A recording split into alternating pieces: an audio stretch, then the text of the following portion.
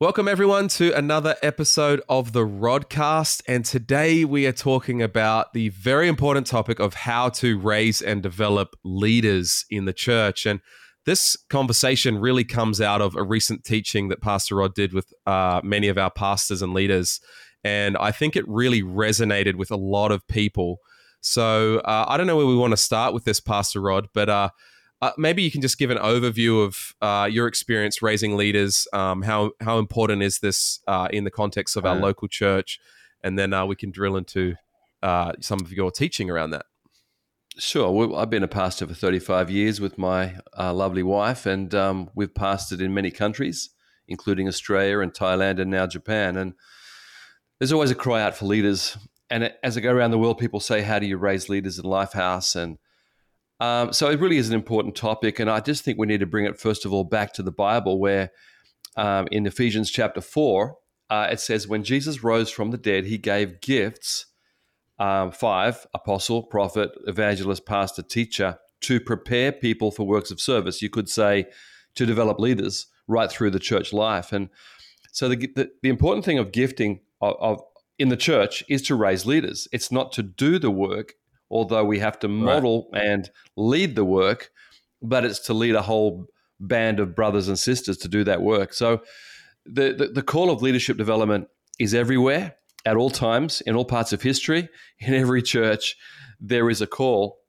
Now, what we do with that call is very important, but I think we at Lifehouse have our own, process. So at the end of the day, when people go into the process, it's a terrible word, isn't it? But it's very organic. They come out as leaders. The result of every leadership development is that we have more leaders, new leaders, our older leaders getting better, getting stronger, getting more, multiplying themselves. So there's a loop happens. A loop as we raise leaders, they will raise leaders, and they will raise leaders. And someone once said that if you just get 3 generations of leadership loops, so my generation, your generation, next generation, in a church, you definitely will have a movement. A leadership movement has been created because you've got the leadership pathway, what we call in the leadership loop, in place. So it's really important, and I think everyone wants to do it. I really do. Right. I think if you asked any pastor or leader, say, do you want this? They'd say yes. And I've experienced that in every continent I've ever been to. Mm-hmm. Let's talk about that. Well, I don't know where you want to take this, but it's so important. And it actually, let me say this, that as pastors, we don't usually use the word apostle or prophet or evangelist or teacher. We use the generic word pastor. Yeah. But actually, there are those 5 different types of leaders, and we could talk about that sometime. But every leader has his or her own bent or personality or emphasis. Mm-hmm. And that's why different local churches take on different personalities. And I just think we need to know what Jesus said. These gifts are for developing the church. And when that happens, the Bible then goes on to talk about we go on to maturity, we grow, there's not so much deception around, we speak the truth in love, we grow together, we find our place because of good leadership and then a good process.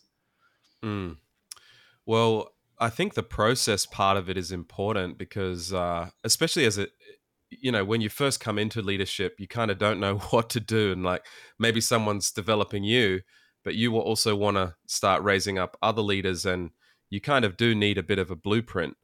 But it seems complicated. Like there's so many aspects to how do you develop a person. Yeah. And I think that's where clarification helps. So yeah, when we did this leadership loop, we've narrowed it down to 3 things, and that is extremely minimalizing or not dumbing down, but actually making it understandable in 3 areas. So as we talk about 3 things a bit in a moment, I think we need to say there's probably 20 or 30 things, but that is complicated. And the more you stretch it out and get, we could write here today, you and I just sit down and write 30 topics to teach leaders. And they'll all be relevant. Yep.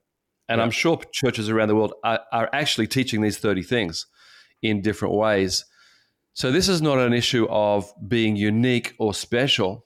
Lifehouse, we're not special, but it is trying to organize, which is, I think, the process, trying to simplify that. Are we doing these three things? Are we actually on this loop of understanding how important these three things are? And when we say these three things, everyone's going to have a different name, which is fine, because process has to work for you and the local church. So, I think that these three represents 30, probably represents 100. That's the lessons of Jesus, the lessons of the Proverbs in the Bible, the lessons that we read from great leaders like John Maxwell and other people. We're trying to bring it down to, are we doing these three things well? So that's why it's important. I guess it's focus, isn't it? Focusing on these areas. And I think it's worth saying that, like, we're big fans of John Maxwell and other great leadership teachers, and like, you've recommended books from him, many times. And obviously, if you want to go into depth, there is so much detail to raising leaders that you could go into. But to make it simple that we can all grab, take away, and remember, I think that's what I really felt was happening when you were teaching this, and hearing the feedback from all the other pastors. It connected with something. So. Yeah, so I don't know, if you want to just jump into what exactly it is and how, in your words. And So once we've given that little prologue, that really this represents 30, 100 lessons and everything you read from all the great leadership. Yeah, it does. It's all we're trying to do is say to our church leaders, do you understand these three areas? There's sort of areas. So the first one is what we call cultural agreement. And I mean, so many things fit under this. And the number one is being biblical. So we're disciples of Jesus. So we follow Jesus in all his teachings. And we have a lot of things in our church that we say, well, this is what we believe are very, very important. Things such as salvation and forgiveness and love and grace and joy. And so there's biblical values that we press into. There's also things that we don't press into. We don't want people to be angry and offended, and so cultural agreement is also what we don't do. And it's also not just biblical, that's the foundation, but it's also what we are actually pressing on, the things that we say, these are very, very important things for our church as a unified leadership team across countries and cultures and languages that we have. So cultural agreement also involves things such as the way we do church. So it is our distinctives. It's the way we do music and the way we do small groups, what we call connect groups, and the way we do our volunteer teams that we call dream teams, and the things that we talk about with statement of faith, which comes from Assemblies of God for us in Australia. And then we've added a few very important things on sexuality in these times. So they're sort of like the agreement, and some of them are family values. So if you came to our house for a dinner, there'd be a way we set the table, and you'd say, "Why do you?" This is after the biblical stuff. Okay, that's not up for grabs. The closed-handed stuff is intact, but the open-handed, like, "Oh, why do you put your cups on the left or the right side?" Well, silly things like that. We just say because that's the way we do it. And although there is probably a why, there probably is a why, but it's just the way we do it. And so some people need to just say, well, why do we do communion like that? And their answer is, well, we're remembering Jesus, but that's just the way we do it. And so the how is the area of culture that we need to also have cultural agreement in, so that we're not worried about certain things. Let me give you an example. When we first started in Japan 21 years ago, we had a team of 10 young Australians who came for 1 year. They all came from different churches. They were all friends' churches, my friends' churches, with mostly actually. And I mean, they're all my friends, but people from different backgrounds, but not one was a leader. They were all young Australians. Not one was a established leader, but they were great disciples of Jesus who loved the Lord and came here on mission to Japan and wanted to make a difference. And so that's what we had in cultural agreement, that doctrine and church background and a desire for mission, and we're going to win Japan for Christ and help us God. And there was a lot of cultural agreement. But when they landed, we said, well, these are the songs we're going to sing, and these are the reasons why. And this is our dress code, and this is the reason why. And this is how long the church is going to go, and this is the reason why. And everyone went, great, because the cultural agreement on mission was so high.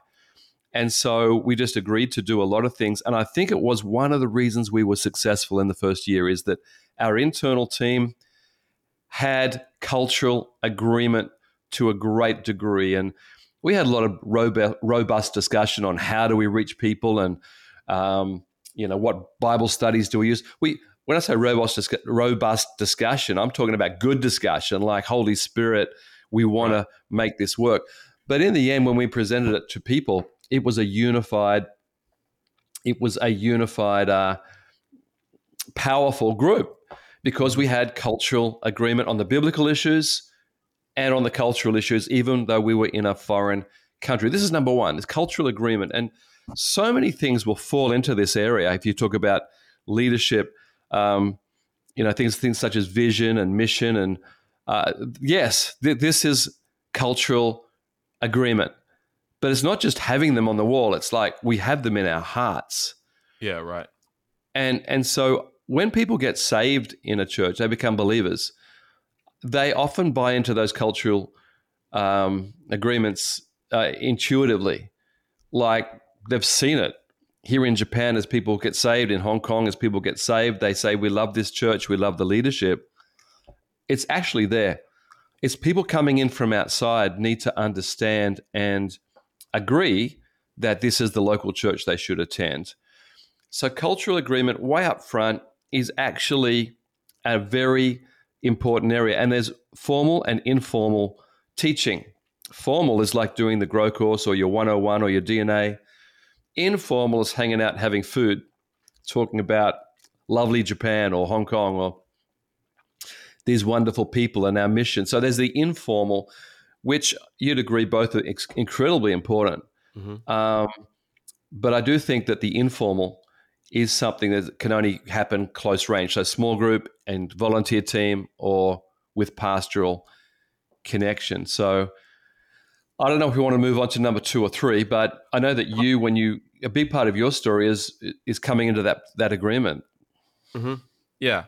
No, I do have some questions or some things I want to clarify. So you've talked about like the biblical theology side. Obviously, we can't have disagreement there, or we're not going it forwards. And then there's like the things that for us Lifehouse does, the distinctives and things like that. Is there also like a cultural agreement in terms of the country that we're in? Because like we're in Bali and we're also in Japan or Indonesia and Japan. They're very different cultures. Would you say that there's something at that level as well? Yeah, I think we've got to understand the leadership culture of those cultures. In other words, leadership values on a book is very important, but that has context. And we've got to unpack that into local contexts, into the Japanese understanding of leadership and the Indonesian understanding of leadership and the Hong Kong understanding of leadership. And although that doesn't make sense unless we explain it, it's like in Japan, when we came here over a few years, we discovered that the word leader was not a positive word in the Japanese culture. And as we dug into it, it was because it's a very strict code of who is ahead of you on the journey and who is below you on the journey. And that comes into the way you speak to people, the actual word for you and I and we and the actual words. And it's even more distinct in other cultures. So we had to talk about another word beside the word leader, and we came up with the word coach for a season because most Japanese love soccer or baseball, and the coach is a hero here. And the coach is as in most cultures, is the one that says, this is the way the players play. This is our goal, our mission, and when things are not going well, to bring. So the concept of coach was always positive in Japan. So we actually used the word coach for a number of years before we moved back to the word leader, because we had now modeled leadership and biblical leadership to a degree where people realize it's not this up and down hierarchical thing, but it's very much a family and working together. So that's an example here in Japan. And I think that in other cultures, they struggle with the concept of leader because sometimes leader can be a bit bossy or whatever, authoritarian, or maybe a leader can be a little bit, whatever it is, we have to bring biblical concept of leadership to that culture without criticizing the culture. Here in Japan, we never say to people, your culture is wrong or your leadership culture is wrong, but we can say, this is what Jesus said. This is the biblical culture of leadership. So that's one example. Even the concept of leadership, and therefore the concept of being a follower. And again, here in Japan, many people at university never ask questions. It's not a question asking society. It's a absorption society. Very high level, very intelligent people, high level of intelligence, and yet they're not allowed to ask why in the university lecture or with a teacher. So again, we have to develop the leadership culture where people can say, why are we doing that? Or could we do this? Or what about this? Which is highly valuable as we come to the other two areas. Cultural agreement, yes, but then there's going to be some other areas. So I think we have to talk through this. And me and you, Richard, have talked about Hong Kong being through some difficult times the last few years, and how do we maintain our major message, which is hope in Christ. That's more a discussion with you than maybe in Japan, right? So we had to have that. And in Bali, which is most of our church are from another faith, how do we bring people into leadership when people have really, really come from other faiths? In fact, most of the church are from other faiths, and creating a great leadership team with divergent background, I guess you could call that. And then some of our churches some words there that we don't use, so much in Indonesia, because, talking about followers of Jesus and things like that. And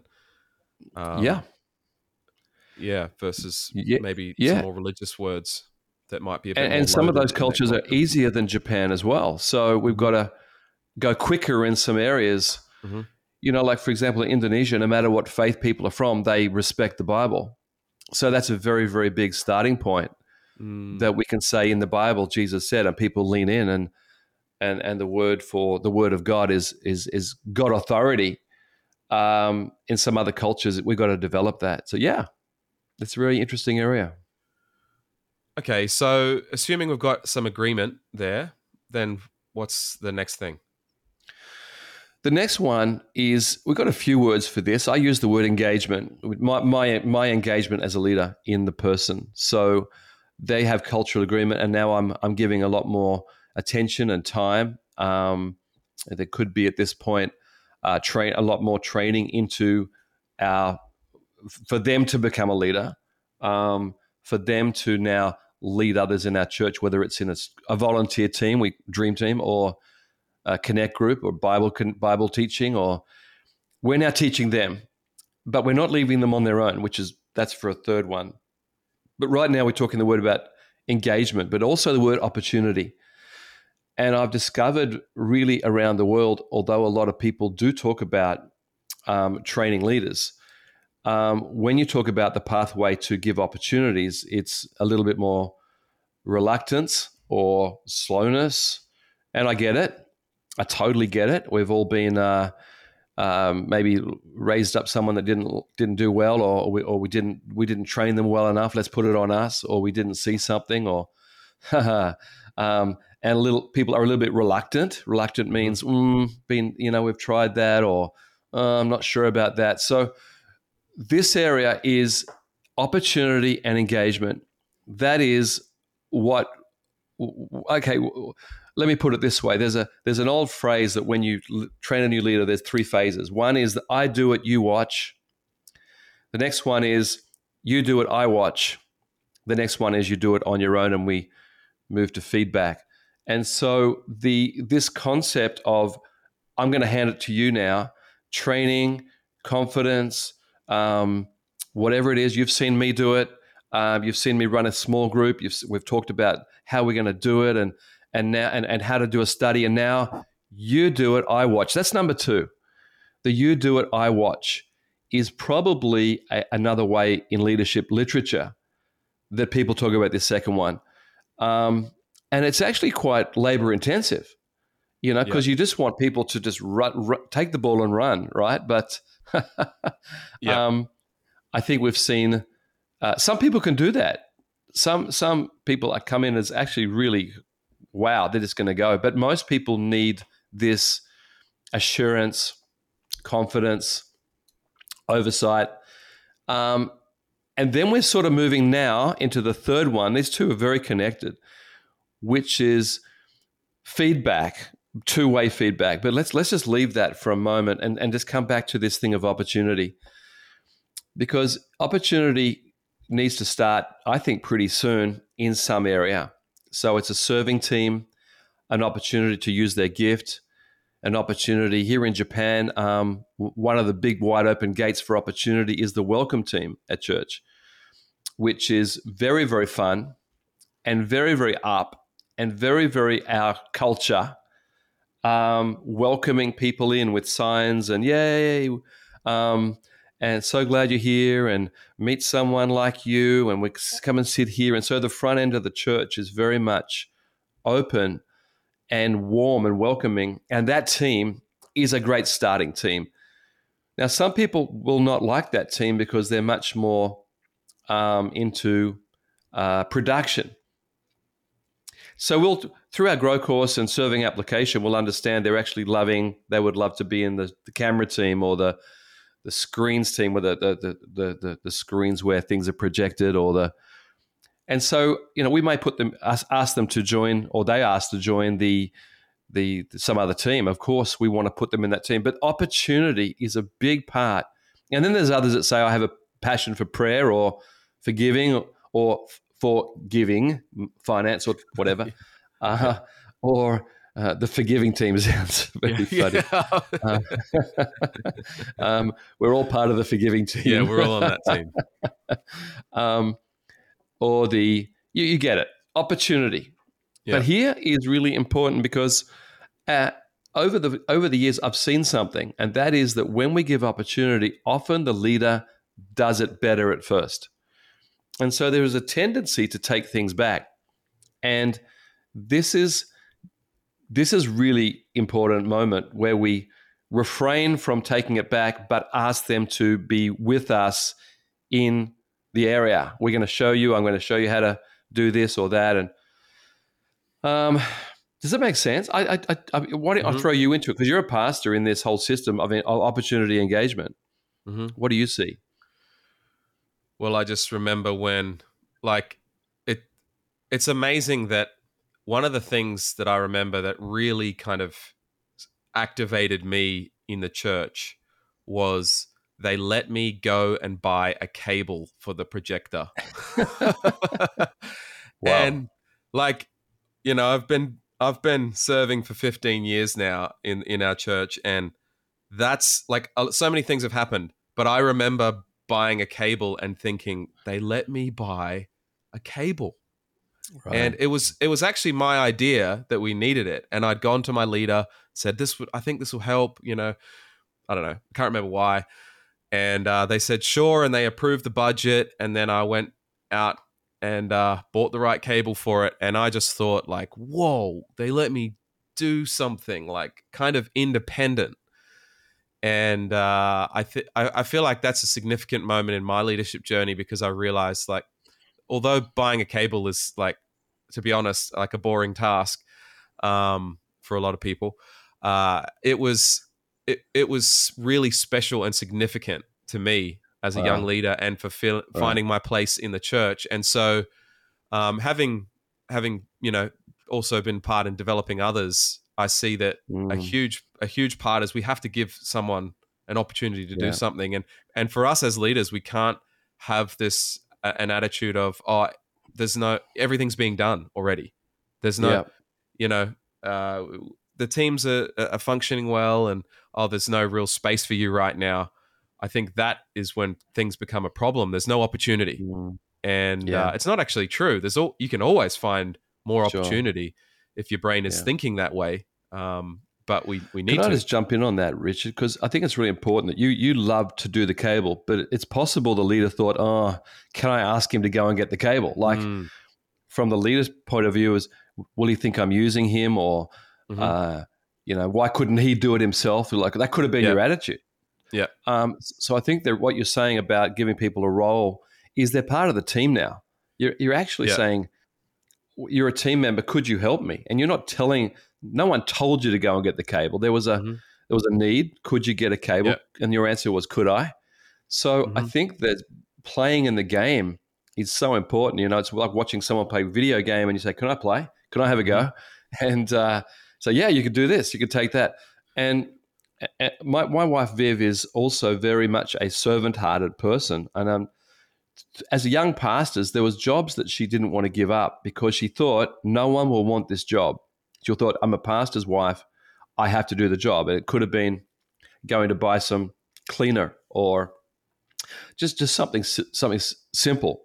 And she thought, well, I'll do that because no one will want that job. And it took her many years to actually realize there were people that would love that job. And it wasn't like acting like a bigwig saying, oh, I don't get that. I don't go and buy that anymore. No. It's someone wanted that job. You wanted that cable job. And there has to be, I think, an awakening to this understanding of just how different people are and just how wonderful people are.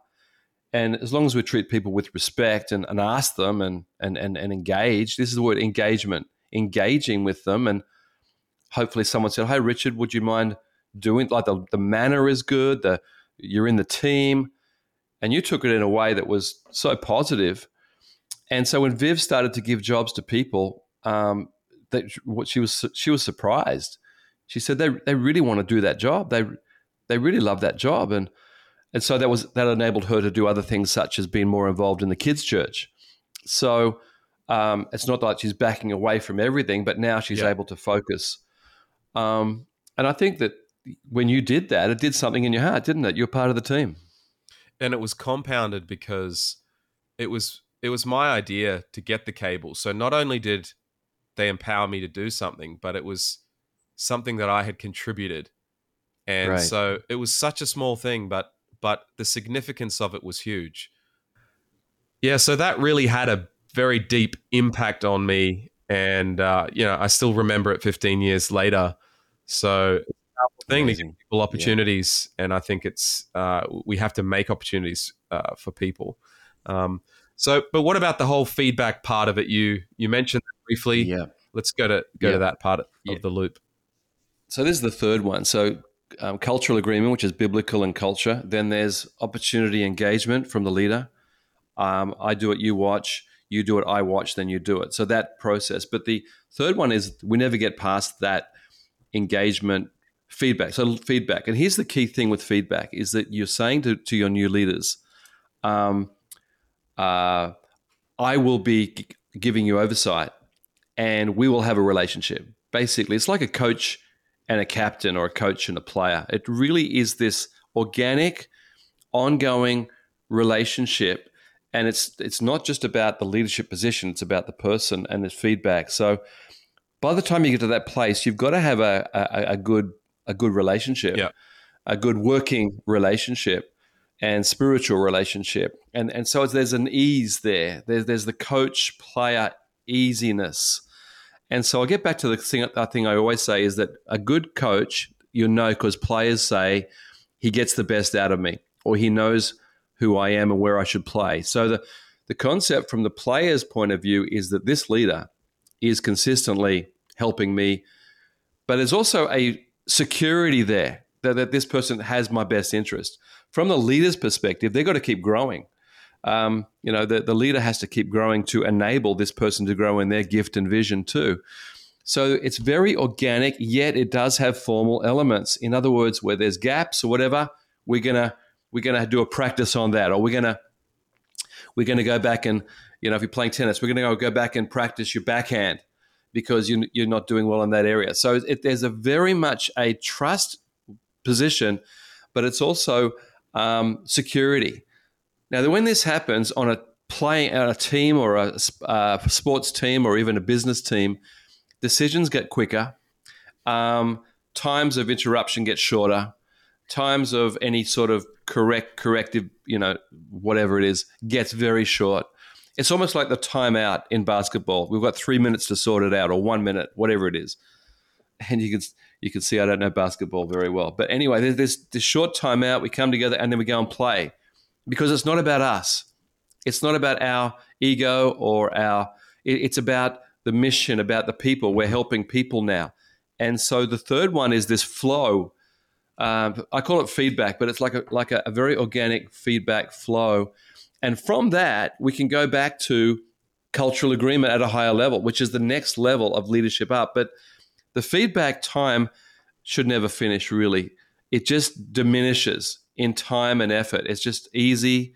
We talk about, at that point, me with you, a lot of our stuff is on text, and it's very short because we have a security. So I'm not saying everyone's at that point, but right now, you could say, how about Tuesday? And I'll say yes or no or maybe or sure or something there's no reading into it. Like what did he mean? Or what? It's just such a flow because we're now cultural agreement. There's been good interactive opportunity, engagement, and now we're at the feedback stage, which makes it just so much easier. And that's when we go into a church on a Sunday, Richard, and you look at all your teams, and some people say to me, "Well, what does Richard do?" And my answer is, he's got to be the happy leader. He's got to be the encouraging, hopeful leader walking in. Of course, you're going to see things and you're going to interact, but it's very, very happy and short. Now, sometimes problems come up, and that's where the coach needs to get involved. So they'll call you into to something, and you got to help solve it. But probably you may not solve it. You're just the coach. Like, how do we what? So it's a very, very organic, wonderful place to get to in a leadership loop. But from there, we actually do go back to a higher level of cultural agreement where we realize this person now needs to lead one or two or a team of people. Now they're the dream team leader, the connect group leader, the whatever it is. And so that loop continues on till then going around again where they could be a very high level leader, a pillar in the church, I think we call it, like a weight-bearing person, a pillar in the church. And so with these three, you can, what about that? What about this? What about that leadership lesson? I'll say, yeah, that fits there, that fits there. But I do think what this did was, as we moved back, it was like a helicopter view of leadership. And so understanding where there's weakness and when we need to add strength, where we need to develop ourselves as leaders, we need to develop new leaders. It just gives us that scope. And I think that's why so many of our leaders enjoyed hearing this teaching. Is that what you would say too? Why there was so much discussion on this? Yeah, because I think everyone in the room was sitting there thinking, I need more of one of those three. Like, I need to give more feedback or be involved in that more or get more agreement. Some people are moving on before they've got agreement. And for me, I came away thinking I need to engage even more. Yeah, I think it helps simplify. But I think there's also more things we can talk about with feedback. We could talk about a lot of things for all of these. But one thing I really like that you mentioned was feedback is two ways. Can you explain a little bit of what that's like? Yeah.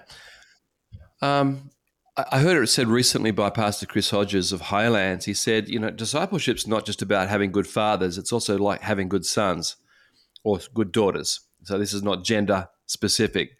We talk about fathers, biblical concept of raising people up. So I just thought that was such a wise thing to say because it's not just all on me. We've all had people that did not come with us on the journey, and that's fine. We love them and let them go. But it's all about this two-way street that we're in this because we're both in agreement. We both want to grow, want to see the church grow, want to see the ministry grow, want to see people grow. And so it's not just about having good leaders, it's about having good followers or good, that's probably not a popular word in some ways today, but having good learners, which is the biblical word. Disciple means learner. Having good learners in the group. And so it's two-way. And that's, again, where it gets so fast because both have the right attitude, they have the right understanding, there's trust, and it's all about helping people. And I think that's the two-way of developing good learners, whether it's a sports team, business team, church team, there's learners in the group. And it's so exciting when we have high-level learners who are learning, who are growing, and often they give me feedback about where we are short, where we need help, where someone could help us. And you know me, I'm always asking people on the cold face, or where they're meeting people, how did it go? What are people saying? What's happening in Japan? What's happening on the campuses? What's happening in the workplace? What's happening in the families? I'm asking for feedback from my team all the time, and it's not tiring. It's me learning as a leader that I'm able to understand where we're up to with our mission. Because it's, in Lifehouse, there are a lot of people, and I can't be the one to get that stuff. But even at the beginning, when we only had 10 young Australians with us, I was always asking the same questions and learning and growing. So no matter what stage you're at, when people are at that feedback stage, that high-level momentum stage, the leader learns a lot and should be learning a lot. And it just is the same in a sports team where they say, hey, coach, that person is getting an advantage on that left side, or whatever it is. There's feedback, and then there's a resolving, and we go to the higher level together. So that's the two-way street. And when you were talking about that, I was even thinking of another application that's really important as well, that is on the son's side and, not the father's side. It's volunteering information and asking questions and wanting feedback over a specific situation. Because if you're leading someone and you don't know what's going on in their team and they're not communicating up to you to get feedback, like, is this good? Is this what we want? Or what would you do? Is it in this situation? This kind of stuff. Then it actually becomes very slow, your development of the person, because you can only give feedback of what you know and what you see. And especially if you're disconnected or across countries like we are, it's up to, in my situation, I have to volunteer information up to you to make your job easier to give me good decisions, because otherwise you'll give the decision off wrong information because I haven't volunteered it. So I think that's another really big part of that. Yeah. And I think, just jumping on what you said, I think when you have to ask, a lot of questions where one question could lead to a flow is better. Like, it's like, how's it going, Richard? You go bump, bump, bump, bump. What's happening in this area? Bump, bump. And so you're divulging information, some of which may not be that important, but it leads to a larger decision. And I'm there thinking, wow, this is great. You understand the context and why we're making that decision. So I'm more confident of the team when there is that one question can lead to a lot of information. Now, this is something where people grow in. I've been around people that have found it very hard to divulge, and we've had to actually, part of the engagement feedback is saying, I need you to give me more. I need you to, because if we're going to make a decision, I need to know not just part A, but part B and C of this decision. So we need to train. It's part of the training. The engagement feedback is to say, we have to have it at this level to go faster. One of the things I love doing is going around to our campuses and seeing the amazing people and seeing the people in Hong Kong, and we're just able to talk about the incredible positives that are there, and wow, what about this and that, and often my role is not to correct what you're doing, but to endorse it and say, well done. What about this? And so I think everyone wants a person like that in their corner, right? It's like, again, the coach coming in. So I think that's my role more and more. Well, it's been a great chat today, and I look forward to what's going to happen next. We'll see you soon. Thank you so much for joining us today. And if you enjoyed today's episode with Pastor Rod, why don't you subscribe on whatever platform you are listening to this, and we'll see you next time.